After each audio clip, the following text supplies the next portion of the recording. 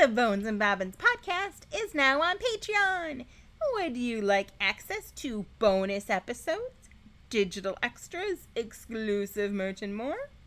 Join us in the Curiosity Shop at patreon.com/Bones and Bobbins. Your generous support helps make the show happen and will earn you our very eternal gratitude. Yes. Yeah, very. And entry into our private Patreon-only Facebook group, which is the best. The best. All the fun. It's true. It is true. All of the people who know exactly what we want to see, and it's beautiful. It is.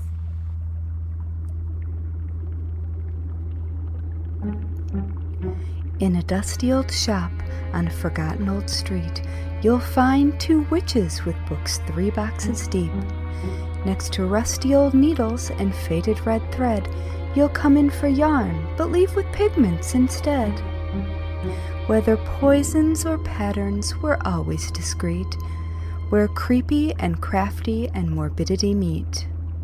Welcome to the Bones and Bobbins podcast.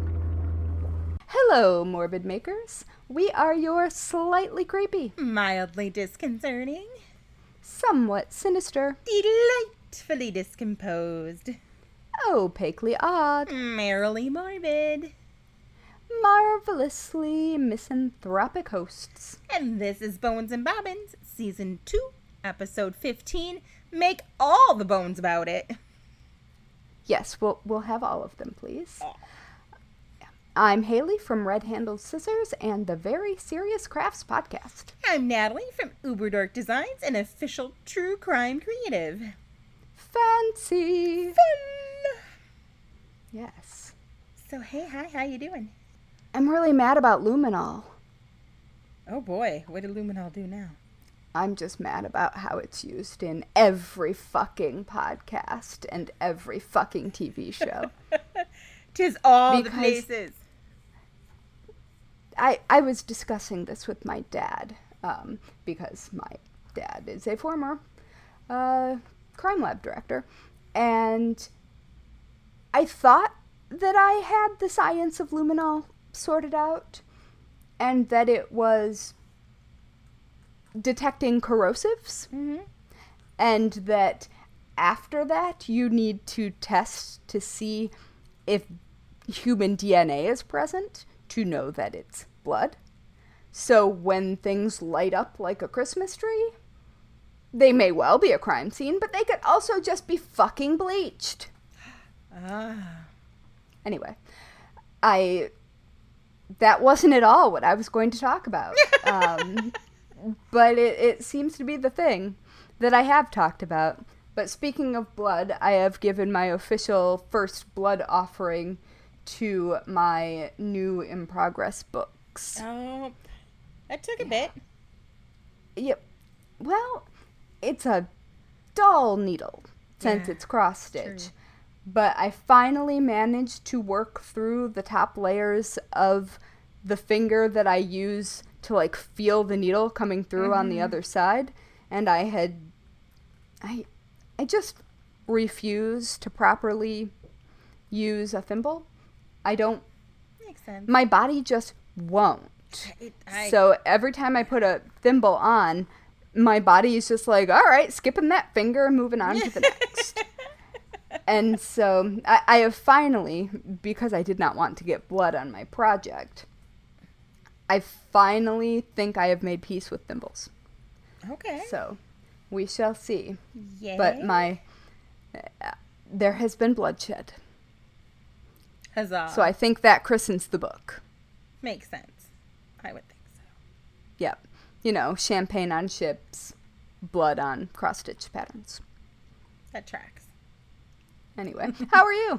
I'm good. I got to have brunch with friend and Patreon member Terry and his absolutely lovely wife Amanda on Saturday, which was super fun. And Yay!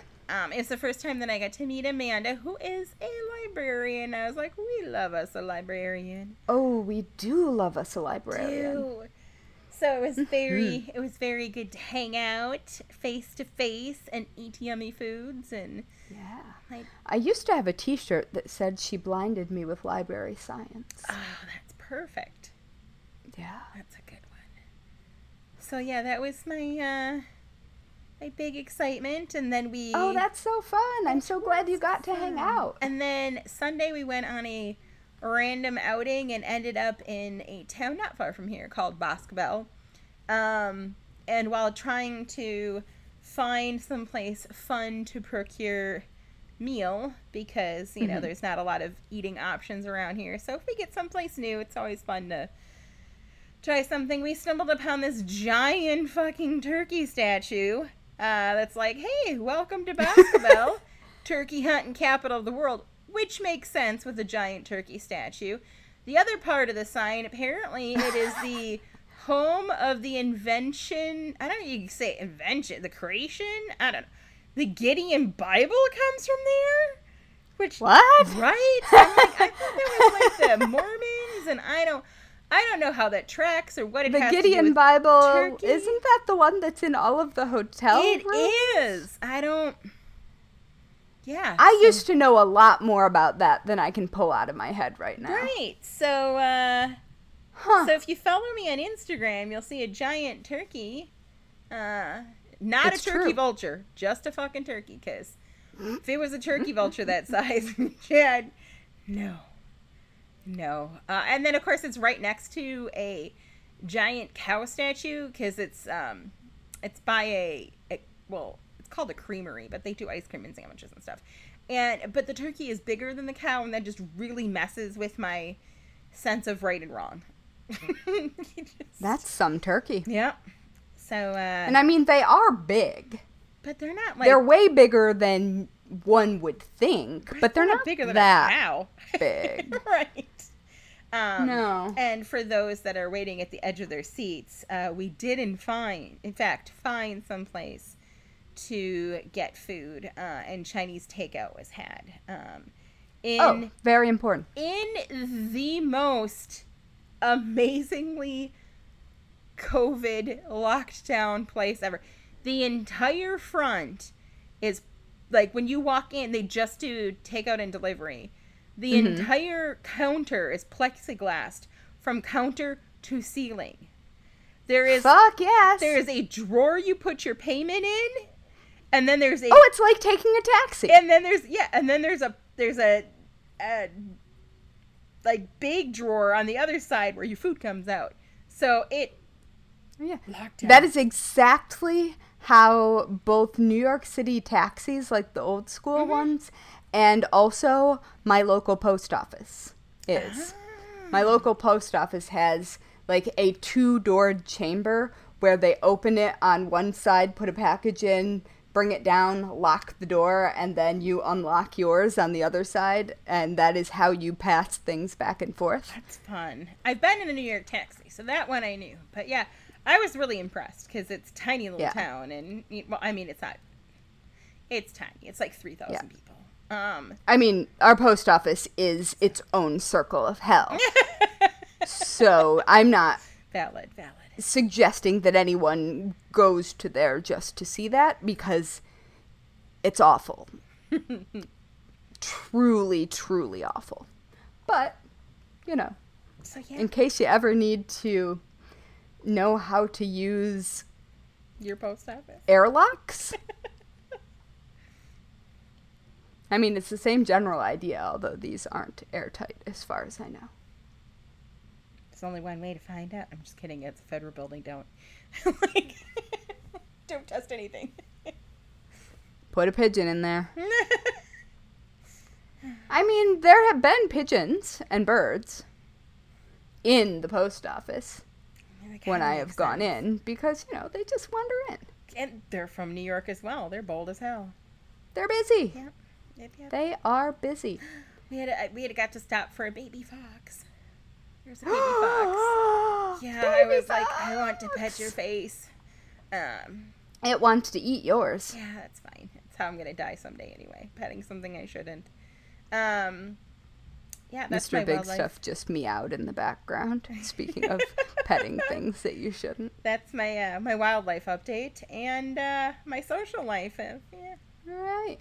Well, I am deeply jealous about London because it has urban foxes. They just hang out. Like a friend of mine has foxes that come visit her back garden. Oh. In London. That would be fun. Apparently, what's it called? The TV show with the hot priest. Oh my goodness. Why can I not think of it? Yeah, I watched it. When is it? Phoebe Waller-Bridges? Yeah. Is that hot priest? I am just Googling hot priest. Fleabag. Thank you. There we go. It really was the first thing that came up for hot priest. So, so apparently Fleabag is not so far-fetched. There are indeed foxes. There is a video on the internet somewhere where somebody had, a lot of people just leave their dogs' toys on the lawn. A fox happened upon it. It's full on playing with the toy. And then there's the dog, and I want to say it's like a golden lab, is sitting in the window watching this fox play with its toy. And I'm like, oh. It's both cute, and I'm like, oh, that poor dog's probably like, that's mine. I want to play with you too. Especially if it's a lab or a retriever of the golden variety. It wants to play with the fox. Yep. It wants to be friends. It does not understand why the fox wouldn't want to be friends. Yep. That's maybe I was a golden retriever in a past life because I want to be friends with all of the animals I shouldn't be. I, too, want to be friends with all of the animals. I tried to make friends with some crows at my in-laws a couple weekends ago. I did not stay around long enough to exchange gifts. Alas. Speaking of exchanging gifts. Yeah. We should take a quick break to thank the gift that is our fantastic Curiosity Shop members. Yes, we should. Over on Patreon and give a totally normal, not at all creepy, welcome to Perry. Hi, Perry. Hello. Welcome to the fray. It's true. We promise we'll be gentle. Ish. We'll shield you from Mr. Big Stuff. Oh my gosh, he just yelled. That was excellent timing, indeed. Oh boy! But we have all kinds of stuff, coming up, and so yeah. Well, Perry, and every other Patreon member that we have, you,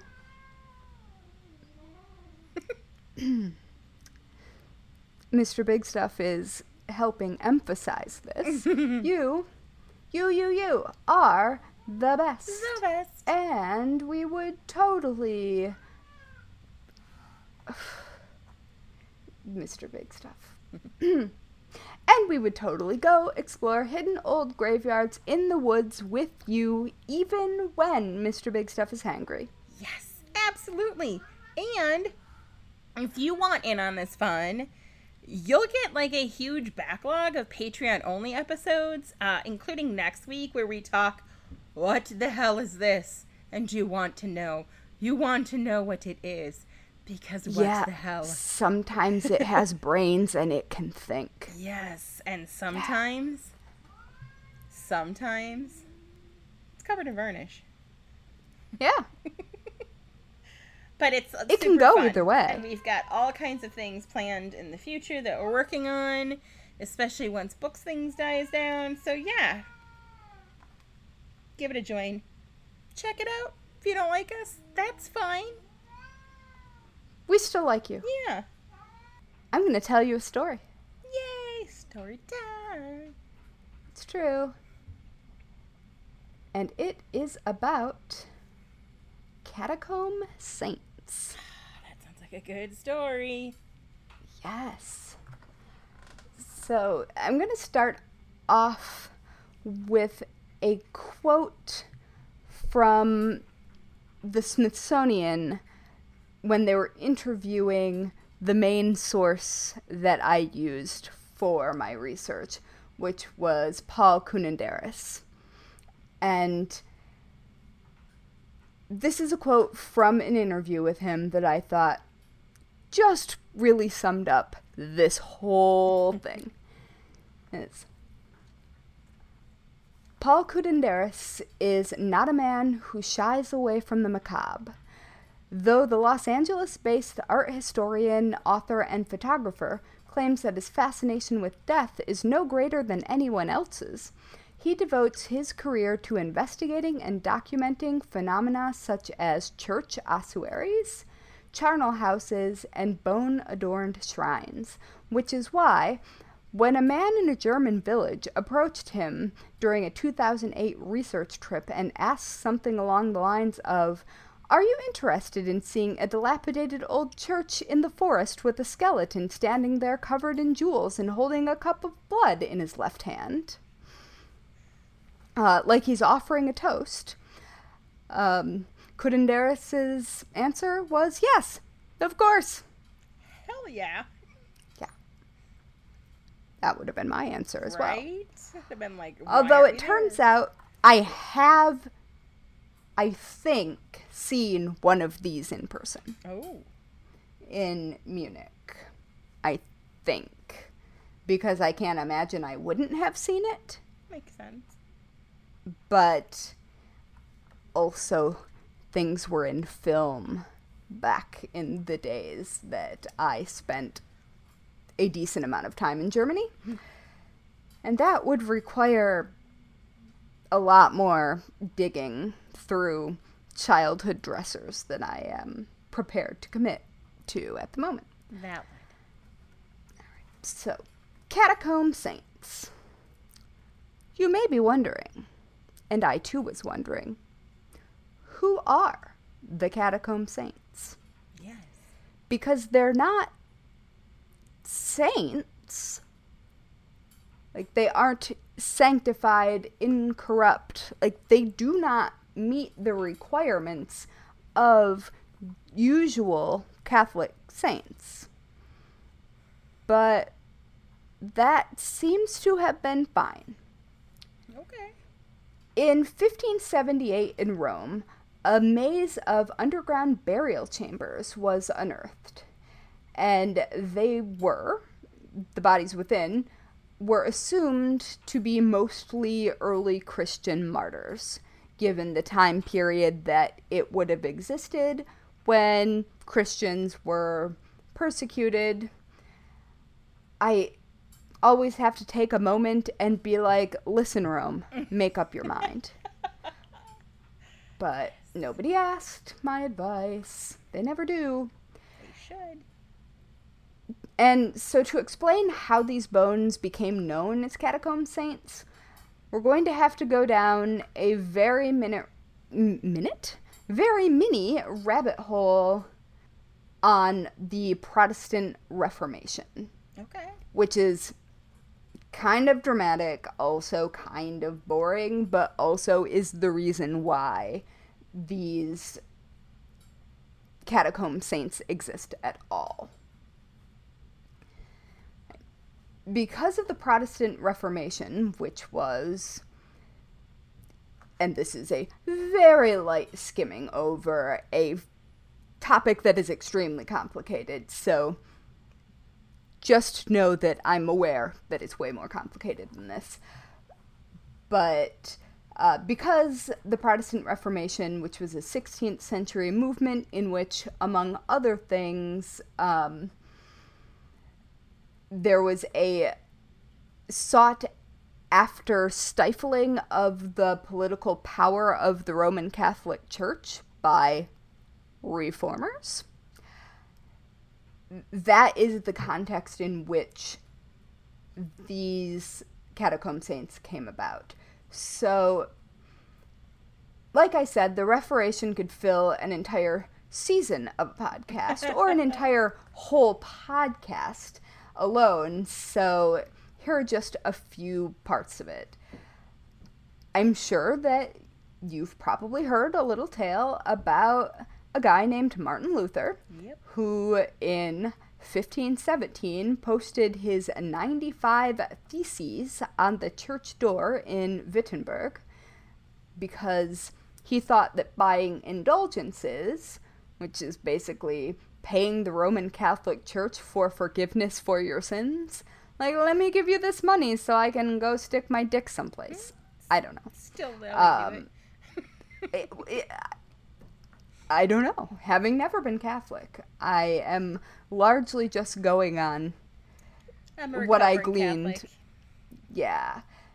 So he thought that, Martin Luther thought the whole indulgences thing was pretty sketch. And then there was also the whole Church of England business with Henry VIII because he was mad that the Pope wouldn't let him get divorced. Oh, that was a mess.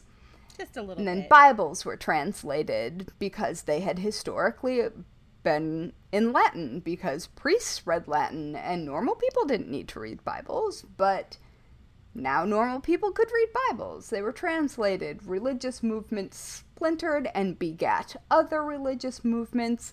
War was waged.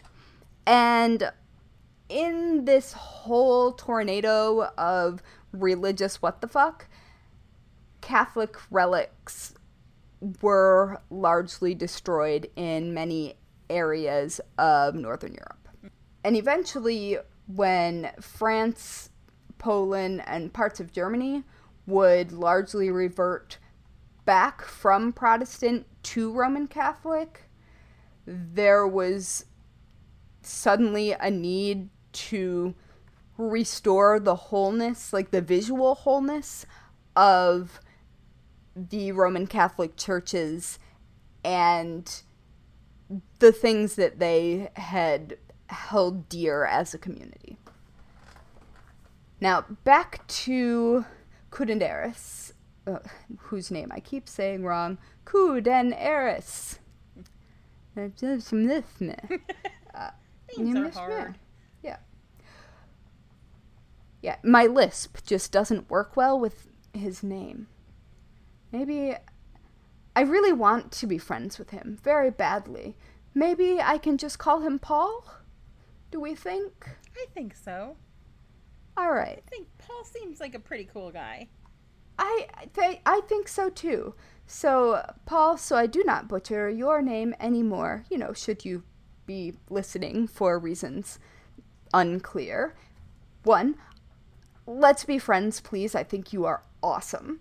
And 2, thank you for letting me use your given name. And I'm sorry if you're mad about it. Okay. So Paul, who had, in fact, found a skeleton covered in jewels hanging out in an abandoned church in the woods in Germany, as he was telling the Smithsonian article, or the author writing the Smithsonian article, he wrote this first one off as sort of a one-of kind of weird thing because religions are weird. They really are. Reliquaries are weird. But there was a gilded skeleton holding a cup covered in jewels in a dilapidated church in the middle of the woods in Germany. Like you do. Yeah. That's a thing. It is. Yes. And it turns out that it wasn't just a curiosity. He was in Germany at the time researching another book called The Empire of Death. And for that book, he was exploring church ossuaries and charnel houses. But he just kept finding more bejeweled and gilded skeletons as he was finding the other things that he expected to find. And some were on display, some were hidden away in crypts.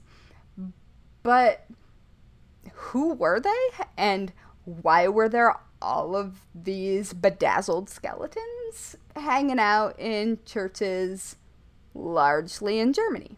It wasn't even near the decade of disco. These are some flashy corpses. They're pretty great. Right. The why of why they existed in those churches in the first place takes us on an interesting journey. When those skeletal remains that I mentioned earlier were unearthed in Rome in 1578, and when the people who unearthed it decided that it was likely full of persecuted Christians, the Catholic Church, still smarting from the Reformation, saw an opportunity. Because during the Reformation, many of the church's relics had been destroyed or removed by looters and vandals, never to be seen again, probably existing in curiosity shops or on someone's mantle someplace, like these things tend to. Finding a cache of skeletons from early Christian martyrs was like finding a glimmer of hope for the Catholic Church at that time. Because if they were martyrs, the church reasoned, then the bodies were holy and could be used to restore both the relic shelves and cubbies and the morale of the parishioners in their newly reverted back parishes. And because of that, Catholic churches, especially in Germany, lined up to get skeletons like they were lining up to get new iPhones. And I'm not even kidding. Like, this was a big deal. They didn't want just one, they wanted like 10. Skeletons. Yeah. Well, I agree, but like 10 may be excessive. It seems like a bit much, but would I say no to 10 skeletons? True. No. Nope. No, I wouldn't. Who are we to judge? Yes. So all of these churches that were trying to recover from, I guess, the collective trauma of the Reformation, although I'm not sure if it was traumatic or more of just a slingshot back and forth sort of thing. I don't know, because I assume that much like in pagan populations, local populations probably tended to just carry on as they had been, although I don't know. There were legal reasons that they wouldn't have, but who pays attention to small German villages? Only the Brothers Grimm and things that are haunted. And look how that turned out. Not well. Yep. So, because they all wanted at least one, and they were restoring the dignity and the finery to their churches, they also wanted to make them pretty. And in a turn that will shock exactly no one, wealthy families wanted them for their own private chapels as well. So and shocked. Then, yeah, I know, I for one, am just blown over. Or bowled over, not blown over. Mixing metaphors. Anyway.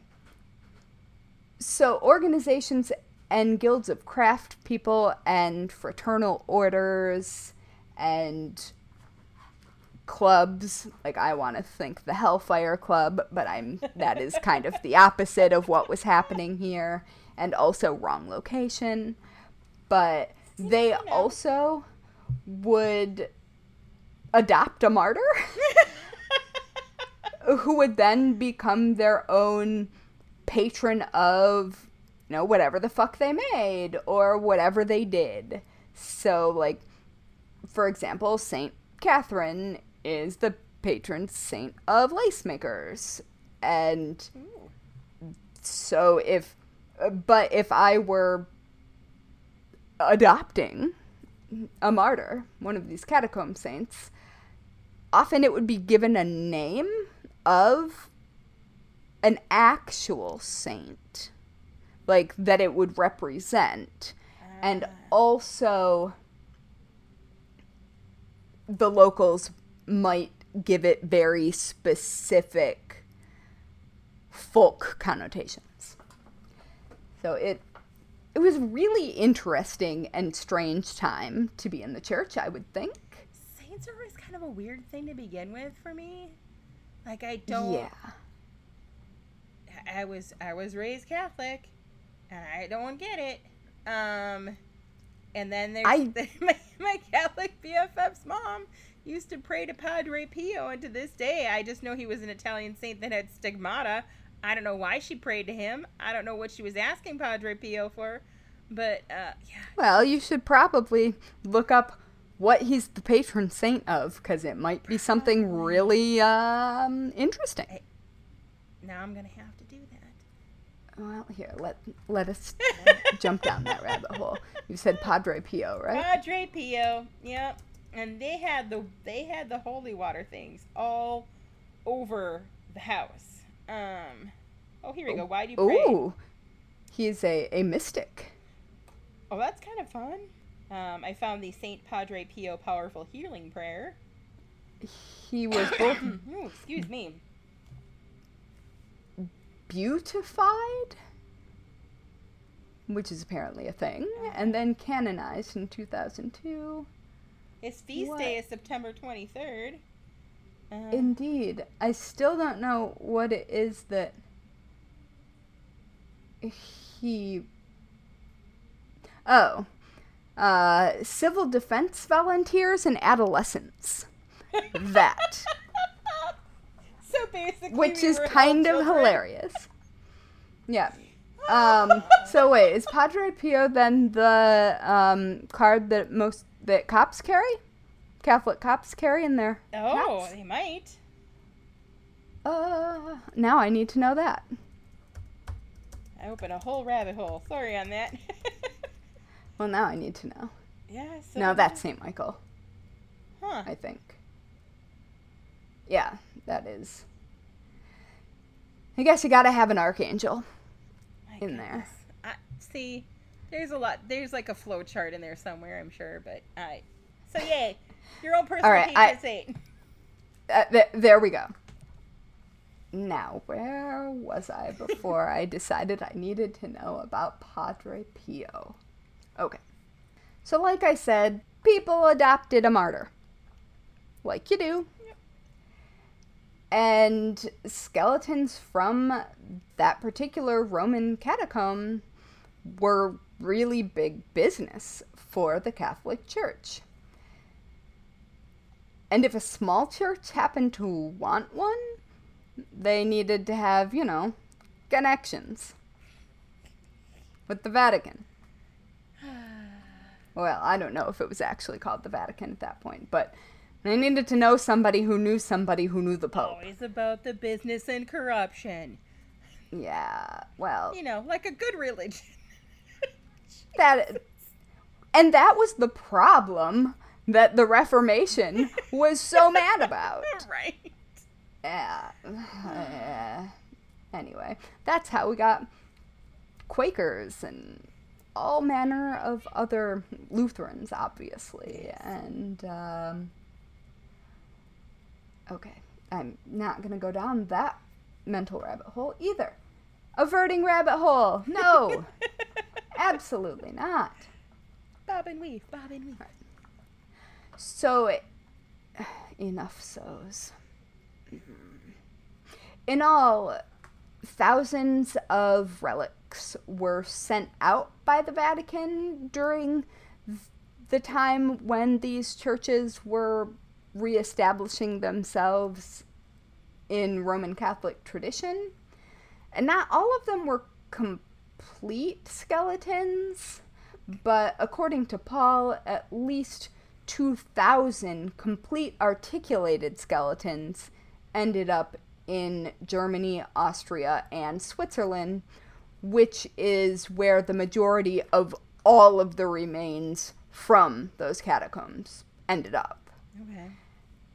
And if you were wondering how to tell if your skeleton is a martyr, I got a list. Okay. If there was an M engraved next to the skeleton, they decided that that denoted martyr.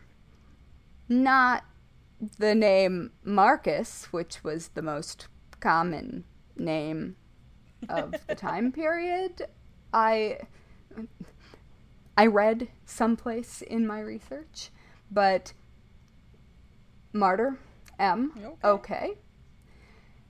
Now, if there was a perfume vial nearby, as was customary in Roman burials of this time period, they decided that it wasn't perfume. It obviously was the saint's blood. Okay. Okay. And perfume at this time was used in a similar fashion to how modern people bring flowers to a funeral. Cover up the I stain. assume that it was because dead people smell. Mm-hmm. And that's exactly what I was thinking. Exactly. So, not perfume, definitely blood. Okay. Fine. And if that isn't present for some reason, you could always look to see if the bones glowed gold or smelled kind of sweet. If they did, you got yourself a martyr. And then it was an extra bonus of martyrdom, was, right? Scented golden bones. Well, when all else failed, if you were still confused, you could bring in an aura reading psychic. And if they saw the particular saintly aura that they were looking for, there you go. You've got a martyr. And I have to say that I did not know that aura reading psychics were part of the deal in the late 1500s. Yeah, that's pretty surprising. So maybe that is a more modern thing, but it was in the list modern of detection? Well, it was in the list of ways that they picked martyrs from non-martyrs within these catacombs. So, I don't know. Very interesting. Yeah. Oops. So who made them? Yeah. Ooh, You may be asking yourself that now. totally. At the time, nuns themselves, just sort of broadly, were often very skilled makers of cloth, and specifically spun, well, it says, the article said that they spun fine gauze. That is not how gauze is made.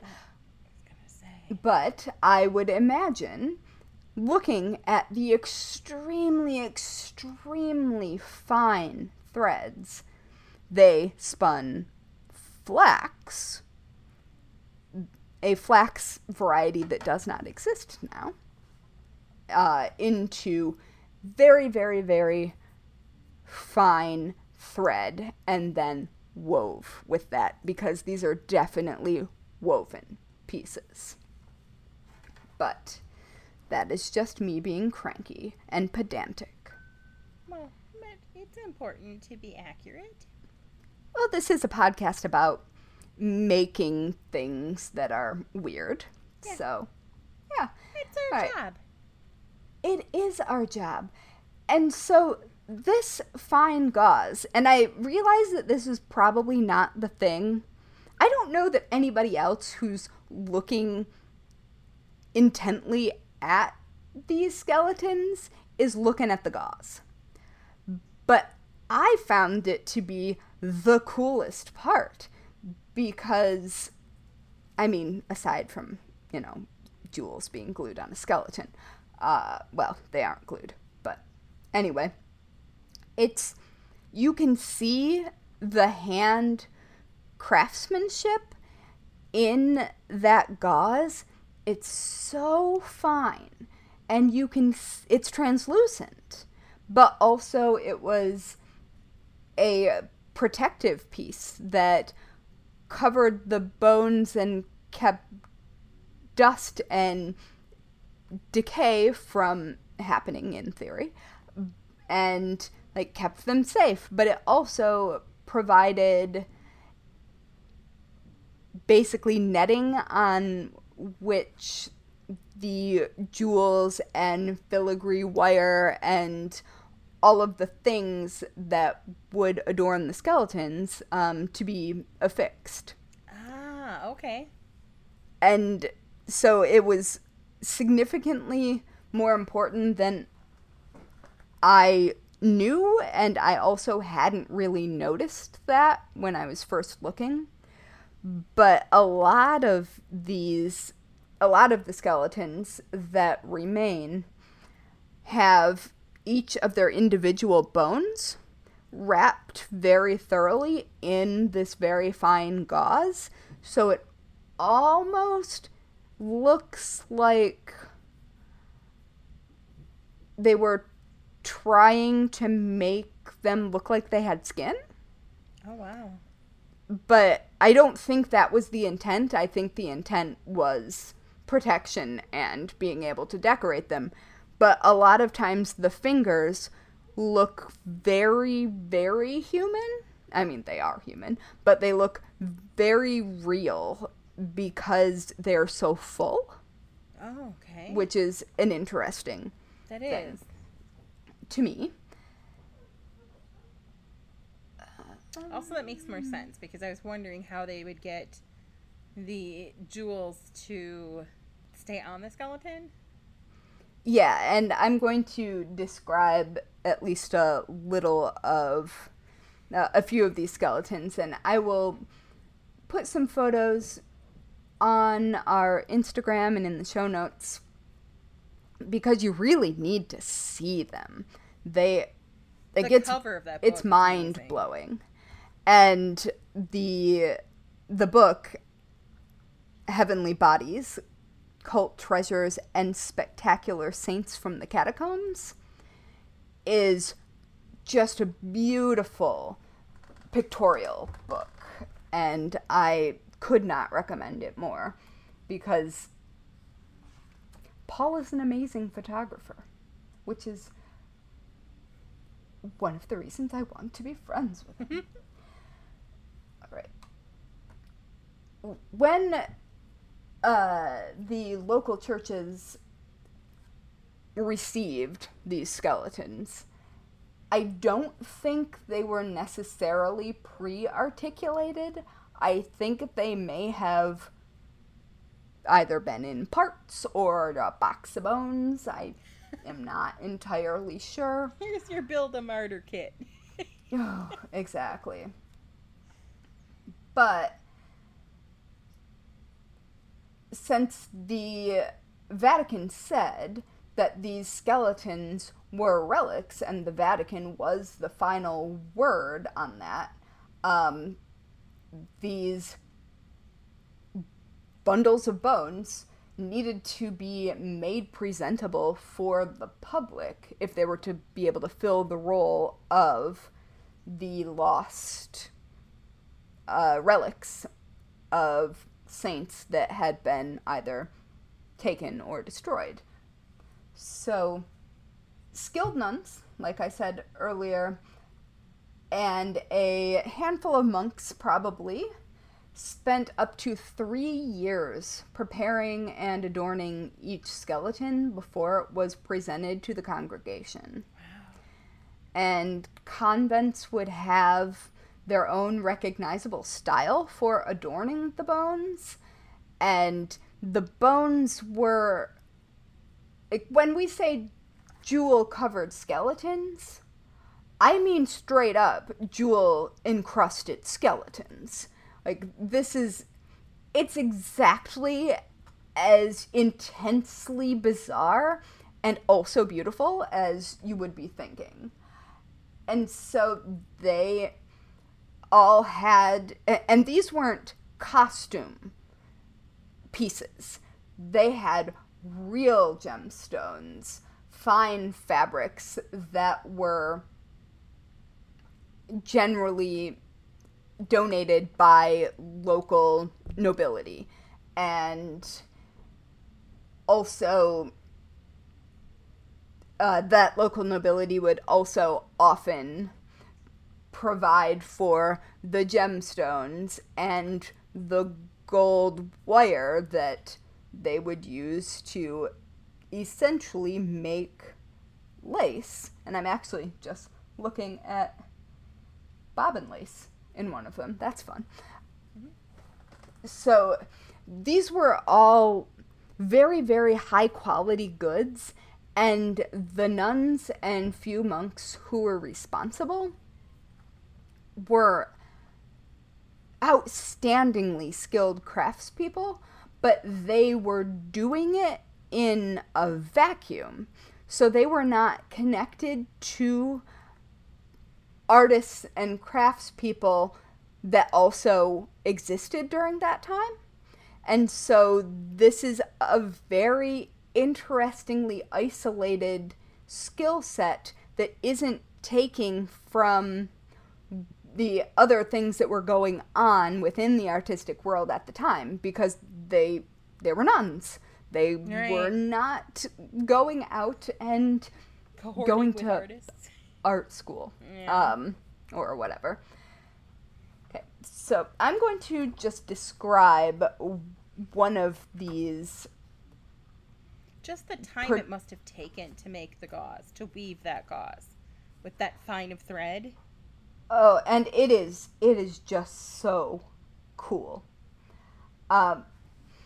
So right now I am looking at an example of one of the skeletons, and I'm trying to find... this is the one I think I've seen, actually. Saint Mundita... Mundisha? Saint Mundisha in the Church of St. Peter in Munich. And she is wearing like this gold filigree with leaf diadem and is holding a glass. They all seem, or at least all of them that I've seen, seem to be holding up a glass toasting. And so I feel like, I mean, I guess their blood was supposed to be in there. I don't know. Was it their blood, or was it supposed to be the blood of Christ?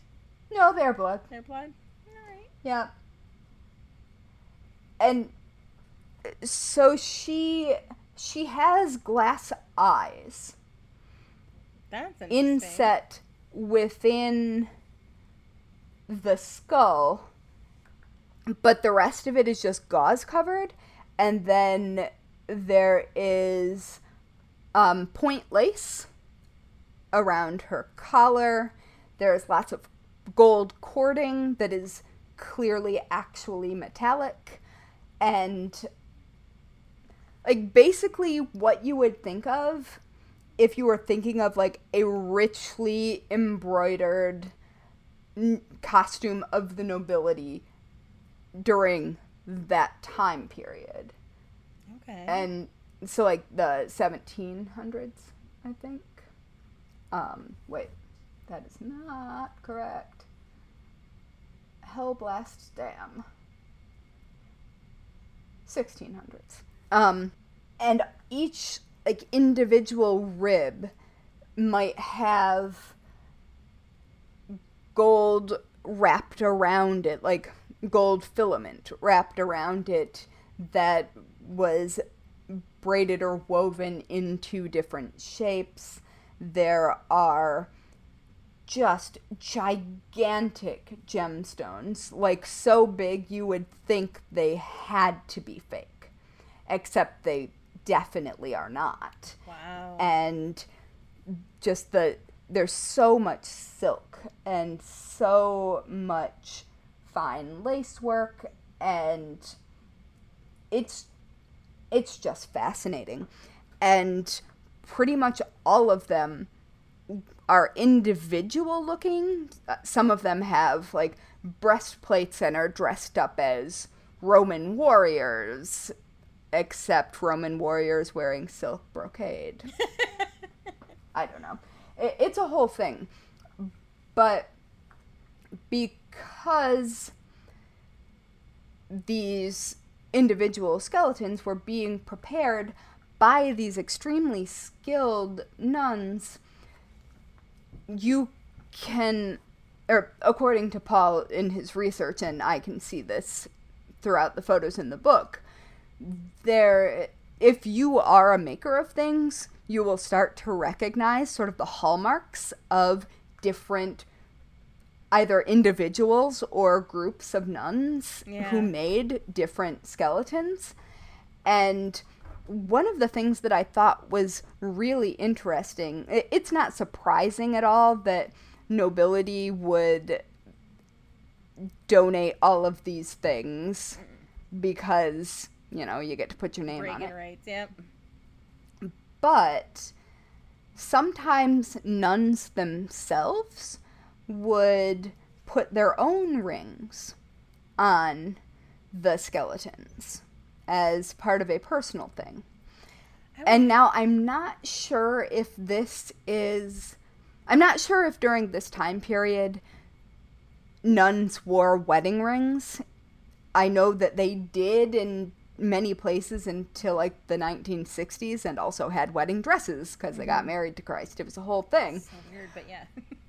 And so I'm not sure if that was still happening, but I do know that at the time period it was not rare for daughters of nobility, especially second daughters, to go into religious life because their dowries would be too expensive. And so often one would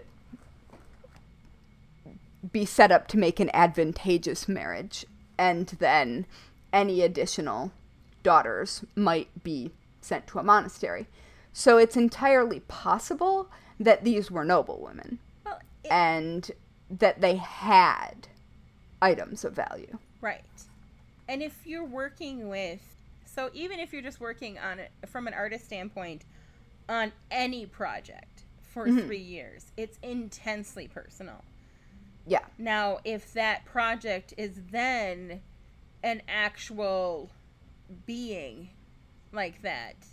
Yep. And you then, very much believe that this is a holy item. Right. I can... Because the sincerity is, I think, what makes all of this so important. There's a level of intimacy there that is... Yeah. Is and these people truly believed that these were holy items.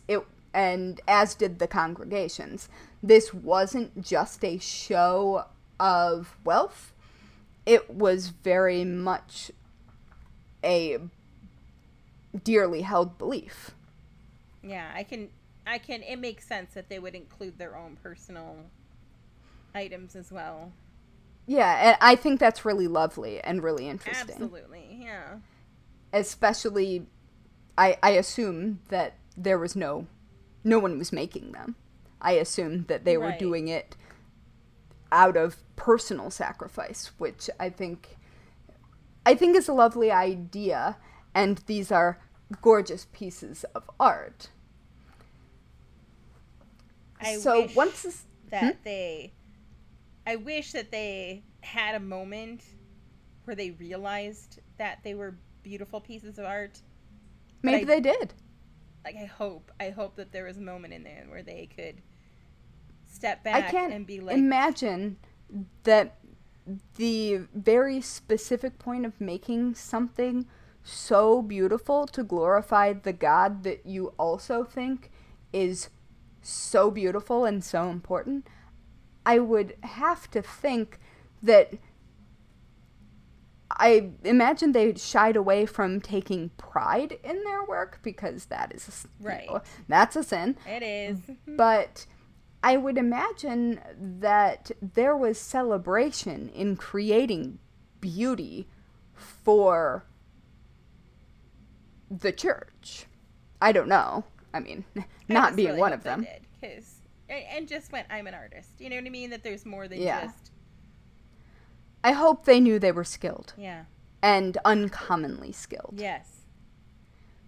But once the skeletons were in place in their congregations, they were often believed to protect members of the congregation from harm, and they were often also given credit for any good or miraculous happenings that came to pass after their arrival.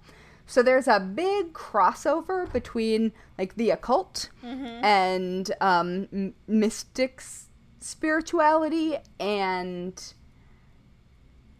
the just normal pomp and circumstance of Roman Catholic celebrating of Mass. And I am unsurprised because a lot of these were relatively small churches in small towns in Germany and Austria and Switzerland. And there's a lot of folklore there. Mm-hmm. And there were also apparently sometimes even miracle books in churches that recorded the good deeds that had been caused by the catacomb saints. And I love that. Like, somebody was like, gonna need a ledger.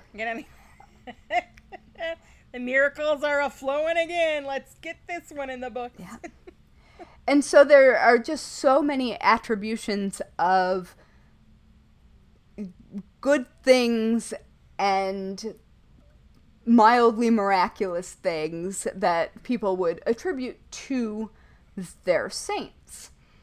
And one was even credited for saving a town from a fire that was encroaching upon like its city center marketplace, because right before that happened and would have basically taken out the entire city, a huge amount of wind came from the other direction and blew it away. Oh. And they attributed this to their saint, which, all right, I attribute things to much weirder stuff. Right. So a bejeweled skeleton, I can work with that. Mm-hmm. Yep. And unfortunately, in the 18th century, many of these skeletons were removed because Austria's Emperor Joseph II, who was looking to banish superstition. Joseph's a dick. I talk about him too a little bit. Uh-huh. Yeah, he is a dick. He was looking to banish superstition because witches. And he required all relics to have defined and definite provenance, which was a problem because these skeletons, we know from whence they came and, generally speaking, from when they came, but nobody knows who they were. And so you can only make assumptions because of time and place and burial that they were Christian martyrs. And alas, the expected removing, plundering of jewels and gold and the locking away ensued.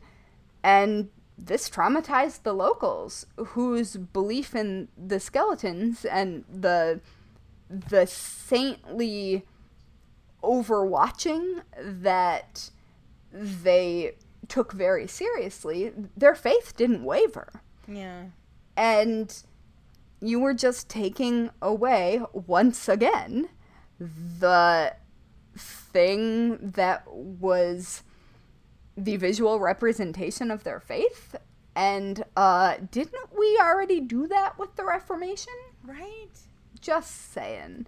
But anyway. Luckily, some of the skeletons were saved from the 18th century nonsense and are still on display, and some of them on display in situ, which is very cool. That is. 10 of them can be seen in the Waldsassen Basilica, which holds the largest remaining collection that is, as far as I understand, in place, in situ, was not taken down. And you can also, like I mentioned earlier, see one at St. Peter's Church in Munich, which I believe I have seen because it looks very familiar, and I was there a lot.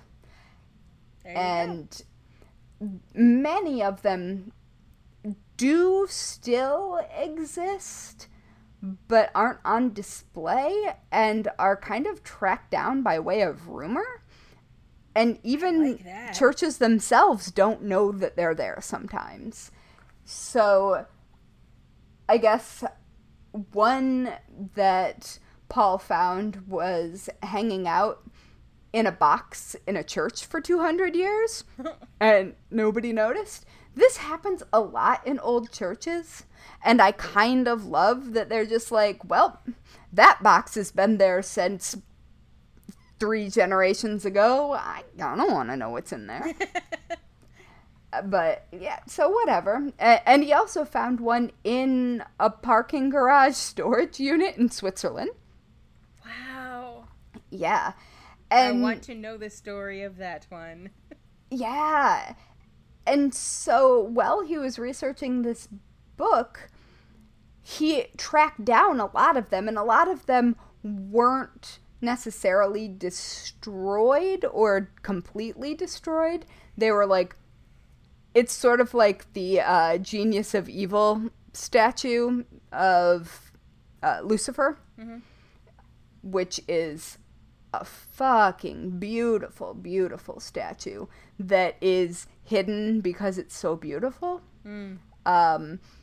This is sort of one of those situations, except it isn't because the statue of Lucifer is so hot. It is because bejeweled skeletons fell out of favor.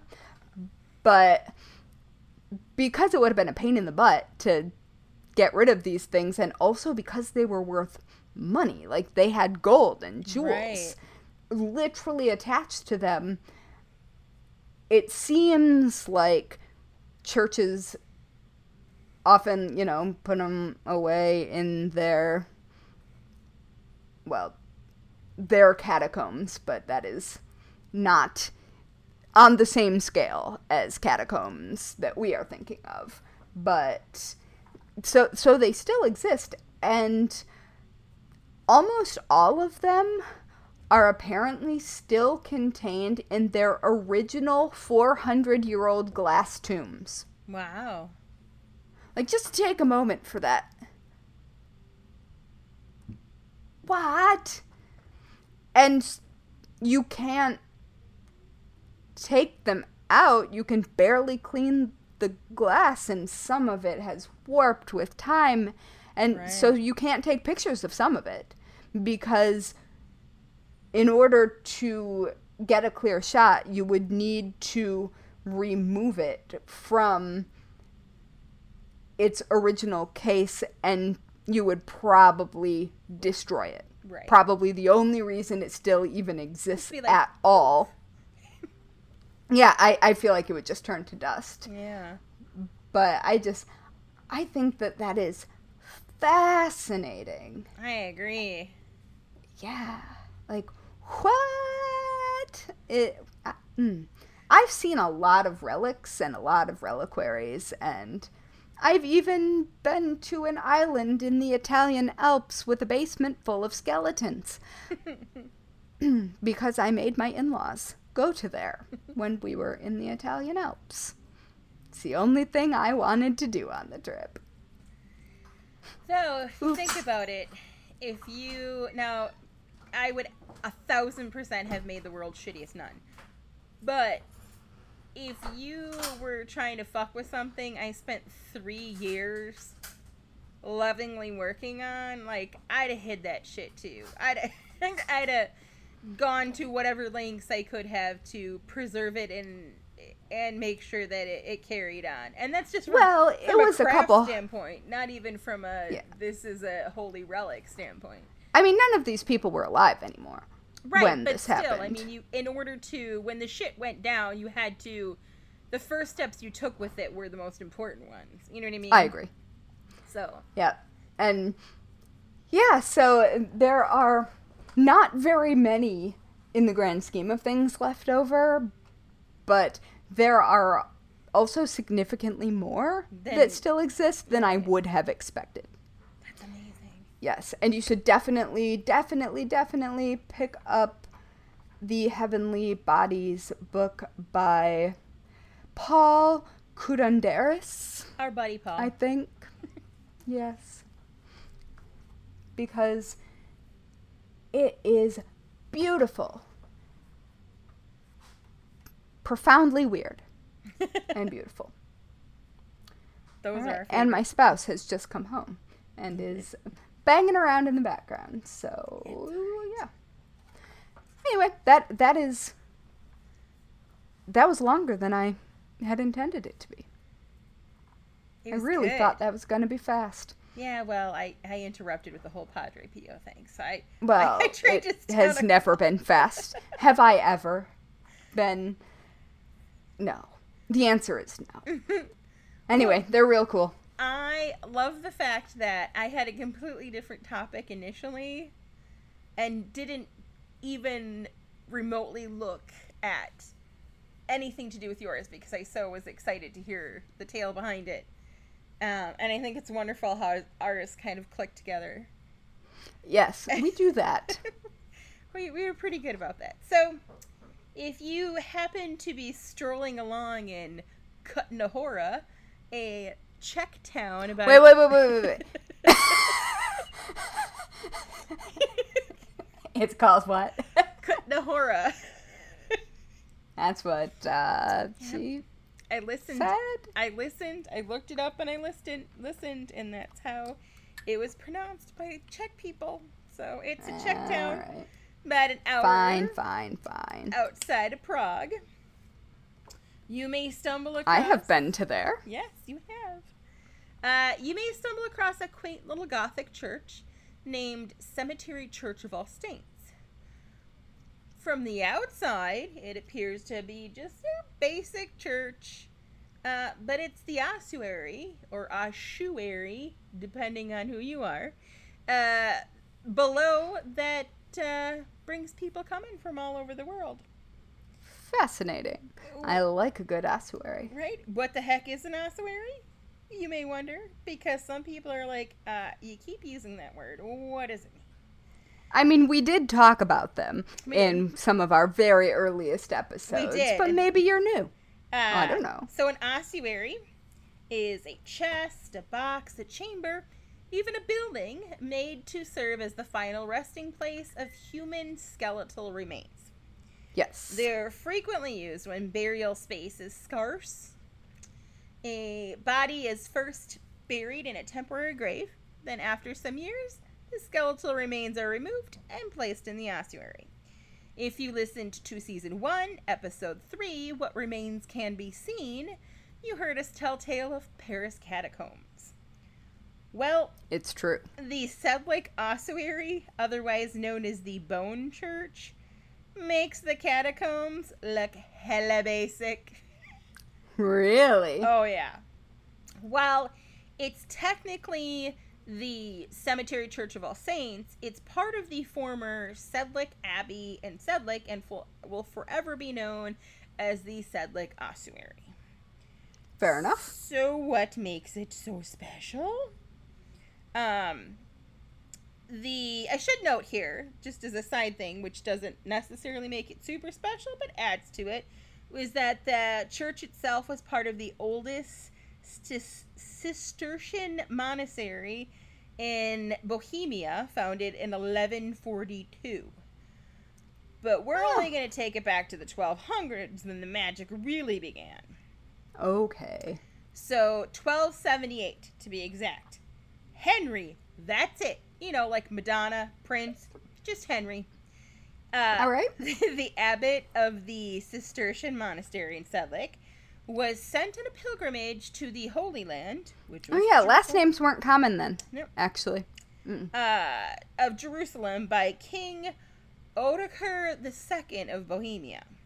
Now, legend has it that our pal Henry returned with a small amount of earth that he removed from Golgotha and spread it all over the Abbey Cemetery. Some tales say he did like miracles with it and stuff too, but the act of putting it in the cemetery pretty much turned it into the place to be buried if you were Bohemian. Okay. Its popularity grew and grew and grew, and then the plague hit around 1318, and that in and of itself resulted in an estimated 30,000 new burials. Fucking plague. Fucking plague. I mean, there were like 3 different plagues. Right. Well, this particular plague was... Yes. None of the plagues are great. Fuck all the plagues. No. That's Every why one they're of them. plagues. Around 1400, a Gothic church was built in the center of the cemetery with a vaulted upper level and then the lower chapel to be used as an ossuary for the mass graves that was unearthed just during the construction of it, as well as to make room for new bodies. Wait, so they found a bunch of bones and decided they were going to decorate with them? Kinda, yeah. Right. They needed some place to put them. In the... Not in the ground? Well, but they had to dig up the ground in the cemetery. So this church was built in the cemetery where people already been buried. So instead of... because they're running out of room. So I guess they're just deciding to go, deeper and... So they went very goth. Right. Oh, yeah. In their Gothic church. They absolutely did. Great. And Baroque, but we'll get to that. In the spring of 1421, the Hussite troops captured Kutnahora. They also attacked Sedlec, which was a total dick move. I mean, it's a fucking monastery. They plundered and burnt the cathedral and the monastery and devastated the cemetery Church of All Saints. In addition, the Hussite Wars added at least another 10,000 bodies to the count. Now, yeah, like there is no exact number that is known in terms of body count, and to the point where the range is between 40,000 and 70,000 depending on who you ask. And how big was that area? Because populations were not right, but and that was war, not plague. It was okay. So 10,000 war was from and the war. plague. 30,000 was from the plague. Also, people were already like trying to get buried there to begin with because it was the only place in the area that had been christened with this holy dirt. Hot damn! Right, like it was hopping. So it had it all. Holy dirt. Hold on, I'm gonna do my Stefan face. I love Stefan. Okay, I've done it. Good times. So yeah, lots and lots of bodies. And it's funny because I found an English translated the copy of the pamphlet they hand out when you go to it. And then there's the official website.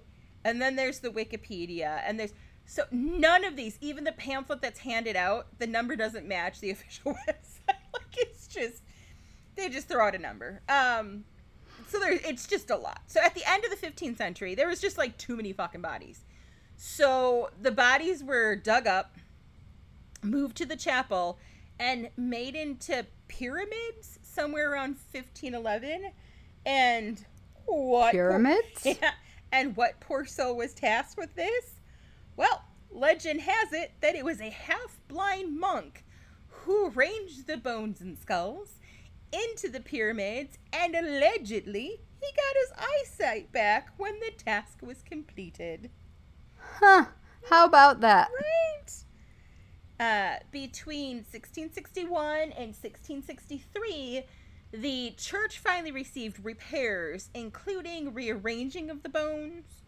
An original Gothic star-shaped vault of the upper chapel was replaced at that time. And then another major reconstruction, and probably, well, one of the bigger ones, of the monastery began in the Baroque period in the early 18th century. That reconstruction was entrusted to Jean Belge Santini. He rebuilt the Cathedral of the Assumption and the Church of All Saints with the ossuary entirely in Baroque Gothic style. Santini is also considered to be the author of the basic concepts of skeletal decorations according to the Baroque piety and principles of the Baroque aesthetics. Wait. Yep. There's a book on it? There is. There's a Holy book shit. Of how you do this thing. I clearly need a copy. I'm gonna try to hunt it down. There are liturgical symbols of cups and monstrances in the niches, garlands of bones that are reminiscent of Baroque angelic heads, which is one of the photos that I included. It's really amazing. Baroque angelic heads are terrifying. And who thought that was a good idea? I don't know. Not me. I mean, biblical angels look like monsters, so. Oh, totally. Especially when they're the cute little cherub ones, and you're like, I know better. Oh, no, but I just mean, like, the biblical descriptions. They right. have, like, 15 arms. Oh, yeah, and you couldn't listen to them. Like, ooh, no. Yeah, no. Anyway. So, they also had pinnacle-shaped candle holders from 1742 that symbolize the eternal light. So we've gone from pyramids to some light decorating with skeletons, but we've not gone full weird yet. Oh no. Huh. No, we have not. So that brings us to 1783, where our buddy, the fuckhead Joseph II, Hell blast damn. yeah, abolished the Sedlec Monastery, and then the Schwarzenberg family, which sounds very Jewish to me. I mean, is it Schwarzenberg? Yeah, Schwarzenberg. I mean, yeah, could be. Yeah. But they were from Orlik, and they stepped in and purchased it. Cool. Thanks to their patronage, the Sedlec ossuary was maintained. In 1870, they brought in local woodcarver Frontensic Rint to renew and extend the Baroque bone decoration, as well as make something beautiful from the staggering piles of bone. Wait, he was a woodcarver. Yeah. Yep. Okay. Yeah. And so he was like, wood, bone, same thing. After bleaching and carving the bones, he used them to decorate the holy space. Now, when I say decorate the holy space, Rint made chains of skulls to stretch across entranceways. Chalices and crosses were constructed from hips and femurs. There is even a detailed Schwarzenberg family crest thanking the aristocratic family that funded the initiative, adorning a wall. It is huge. Just I'm looking at it right now, and I am not allowed to become interested in heraldry. So I cannot tell, although I think there's a baton sinister. There is. In the corner of it, there's a crow pecking at a skull that's supposed to, like, symbolize eventually bleeding the Hussites, I think. I don't know. There's a ton of symbolism all over the place. I only know one thing from heraldry, and it is baton sinisters, denoting bastard children recognized. Fun. That's a good thing to know. It is fun, but holy crap. Now, the true showstopper, though, is the ossuary's tremendous chandelier that incorporates every single bone in the human body repeatedly. It is huge. Even Rin's own signature, located at the bottom of the large staircase, is made of bones. Well, like, I mean, if you're all in, oh my goodness, I am looking at the chandelier. Right? It is like, wow, if you had the most talented carpenter create a log cabin and everything in it had to be made out of wood, only it was bone. This is the most metal thing I have ever seen. Right? Do you see why I'm like, it makes the catacombs in Paris look basic? Like, yeah, the catacombs are very chill. And, like, some of those, there's the garland of skulls against that dark woodwork. Like, I just fucking love it. The garland of skulls, and, like, sort of it looks like leg bone wind chimes. Right? Yeah. That, or are maybe curtains? I cannot tell. Seriously. Now, like, wow. The pamphlet that they hand out to visitors reads, Memento Mori, remember the death. Associated with the Christian hope of the resurrection remains a valid message for each visitor of this unique place and helps us to understand the symbolism of the place and its decoration. It is not a celebration of death, but symbolizes the equality of people in front of the throne of God. I'm not really getting that, but okay. Nope, I get death. Same. The crucified Christ Calvary on the high altar with the east window backlit is an expression of the hope. The wooden carved crowns at the tops of the bone pyramids represent Jesus Christ's triumph. Currently, the Sedlec Cemetery and the Church of All Saints with the ossuary are associated with the preparation of extensive restoration work involving many branches. Indeed, even though they had a specialist that would come in and regularly clean the bones individually with a toothbrush, starting in 2019, a giant restoration project started. It was expected to last 2 years, but pandemic. The project is indeed aimed at preserving the bones and also aims to restore and strengthen the church building itself that houses them and draws 500,000 visitors every year. The bones will be cleansed of surface dirt and then soaked in lime solution. This is a natural method of preservation, which was also used during the creation of these pyramids, said conservation expert Thomas Krall. To make sure the structures are rebuilt in the original format, the restoration team has hired a firm, Naz Story, to produce computer modules and models of the bone pyramids using photos and video mapping. Okay. And that is the story of the Sedlec ossuary. That is just amazing. Wow. I wonder how much it costs to restore that. I don't know. Because I mean, if you look at the photos, and they're all fairly, recent in like the last 20 years-ish.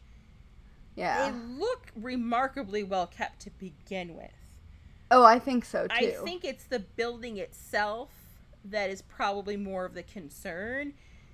Even though that's a lot of bones. It's a lot of bones. Even though bones are relatively light. Not this many bones. that's a lot of bones.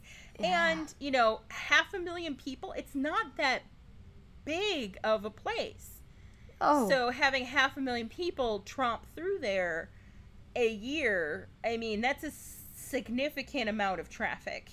And exposure, because it is a lot. There's nothing actually protecting them, which is all the more reason why it is pretty amazing that they do look so well kept.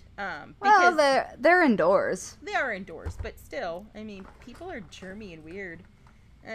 People are germy and weird, but you don't generally have bone-eating germs. True. Generally. But, I mean, certainly... I wonder if they have bats. Ooh. To eat pests. Anyway, I just considering how much it must cost to restore when you have to take the bones down. Right. Like, that blows my mind, because when I was looking into the Catacomb Saints, apparently a church had asked a restoration specialist how much it would cost to restore their catacomb saint. Mm-hmm.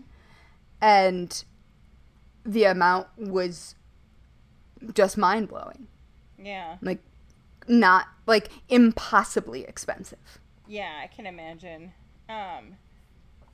And it's remained open during the entire restoration, which makes sense that you would have to do it in bits and pieces. Well, yeah, and you need that money. Right. To pay for the restoration, presumably. But, wow, that is an intense amount of bones. And it is. And I even think it's a lot of bones. And I'm really into bones. And it's not entirely clear to me how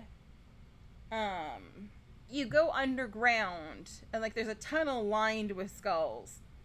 But it's not entirely clear to me. I think the church itself is obviously adorned with them as well. Like, the whole building is just yeah, it looks like all of the church is, and then the pyramids are underneath. Is that? Yeah.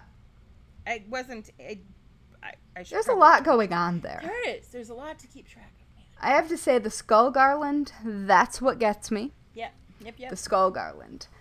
Like, if you've got that many skulls, why not make a skull garland? Right.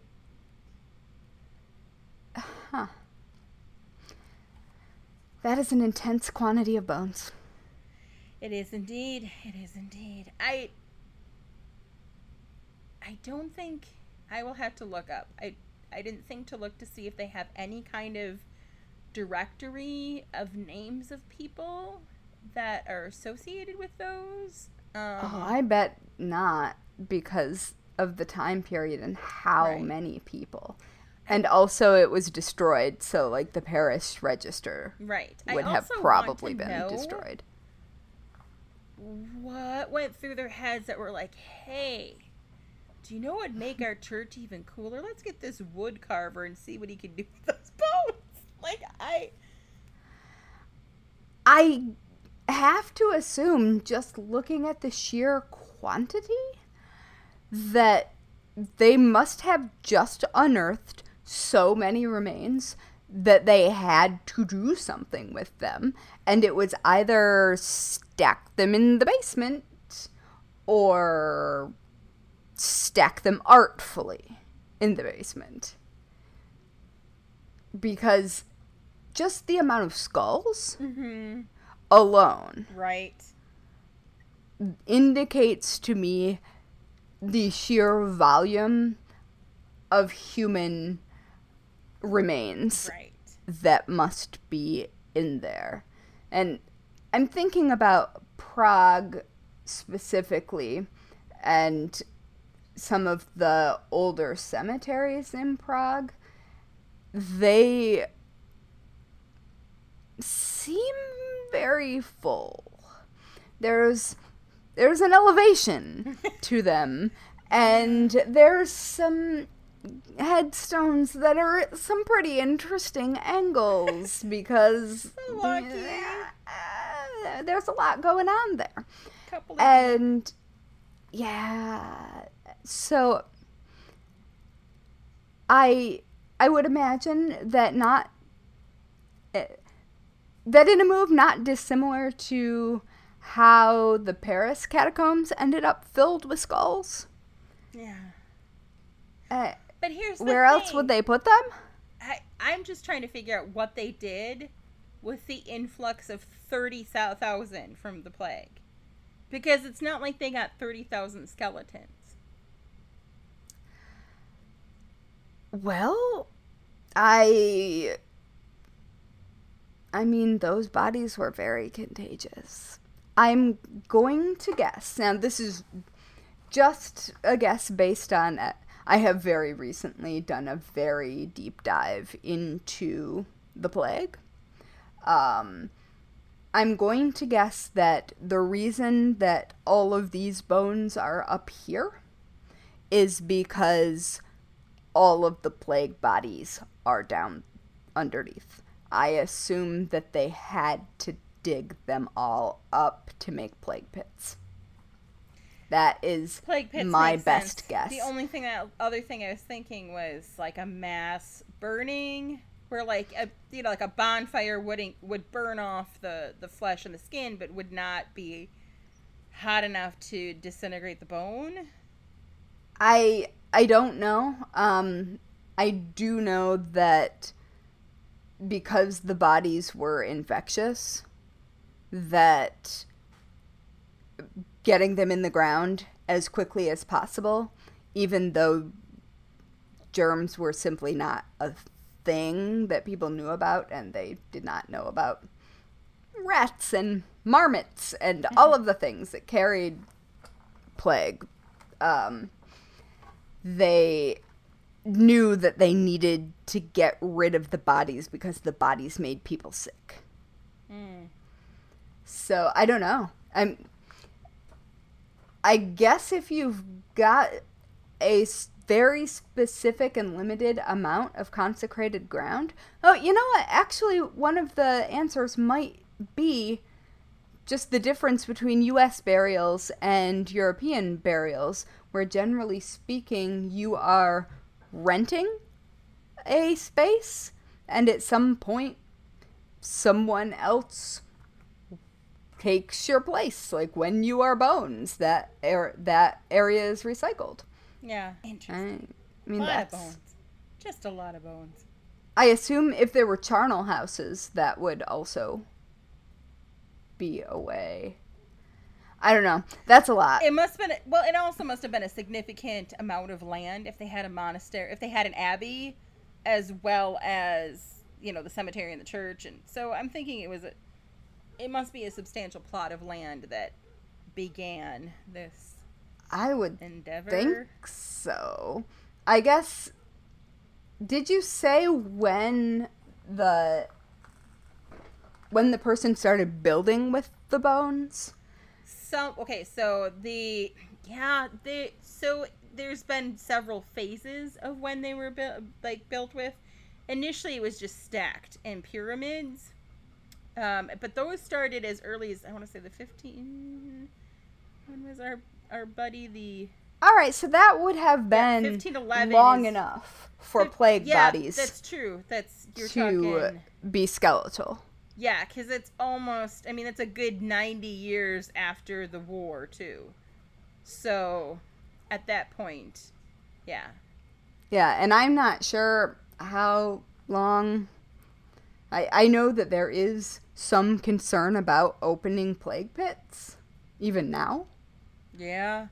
But I am not sure if that is warranted concern or not. I don't know enough about it. But hot damn, that is a lot of bones. I feel like we need to... It's like a Liberace. Add it to our list. Made out of bone stuff. It's so... Just... Chandeliers and chimes and guns. It is like the most supervillain of lairs. Yes. It is. And there was part of a Okay, there's part of like a D&D movie that was shot there. Oh, also, before I forget, there is an amazing black and white short from 1970 that is linked in the show notes. It's like a 10-minute video that was done in the ossuary, and there is there's like a shot, there's snails, there's a lot of snails in it for some reason. There's this wonderful shot of before, maybe they ate the bodies, possibly before they even get to like into it. There's like a skull on the outside, and there's like a little snail just chilling in one of the eye sockets. It's amazing. Check out the videos. That sounds extremely 1970s. Oh, it is. It is so 1970s in all of the best ways. I feel delighted. I haven't even seen it, and I feel delighted. It is. It's linked for your viewing pleasure. Oh no! Oh, I have the yawns. Maybe we should go record Patreon and sign off of this one. But speaking of all of this death, yeah, it is time for the weekly worst way to die. I forgot about the weekly worst way to die. Yeah. I also don't remember what my weekly worst way to die even is. Let's see. Oh, now I remember. Yep. All right. So what is your weekly worst way to die? Mine is crushed by that giant chandelier. Well, that would be a heck of a way to go, though. Yeah. I mean, it'd be epic, but it would suck. Oh, yeah. Mine is a brain tumor that is itself an even tinier brain. And I'm going to tell the patrons all about that thing that is an actual thing. Yes, so, yeah, come listen to the Patreon. Yeah. It's I'm excited. I'm so excited. There's going to be a lot of questionable life choices. Indeed. Speaking of questionable life choices, do you want to be spooky internet friends? Obviously. We are Bones and Bobbins on Instagram, Facebook, Twitter, Pinterest, TikTok, all over the webs. Or you can just go to bonesandbobbins.com and find all of our stuff from there. It's true. And don't forget to rate and review this podcast. It pleases the internet gremlins, and that's how we show up in recommendations so that other morbid souls can find us. And what I think we should do, even though I'm not entirely sure we know this answer, I think we should all play like that jelly bean guessing game of how many are in the container, but with skulls in the ossuary. And leave it as a comment.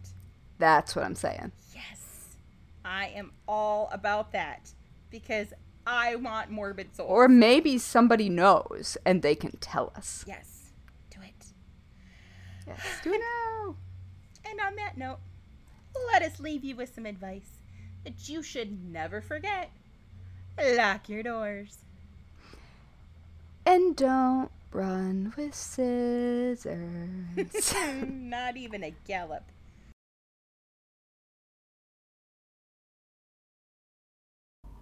Each episode of the Bones and Bobbins podcast is written and researched by Haley Pearson Cox and Natalie Hoyce. Our music was composed by Loyalty Freak Music. You can find us on Instagram, Twitter, and Facebook at Bones and Bobbins. Subscribe now on Apple Podcasts, follow us on Spotify, or check us out wherever you listen to your favorite podcasts so you won't miss a minute of our strange and creepy content.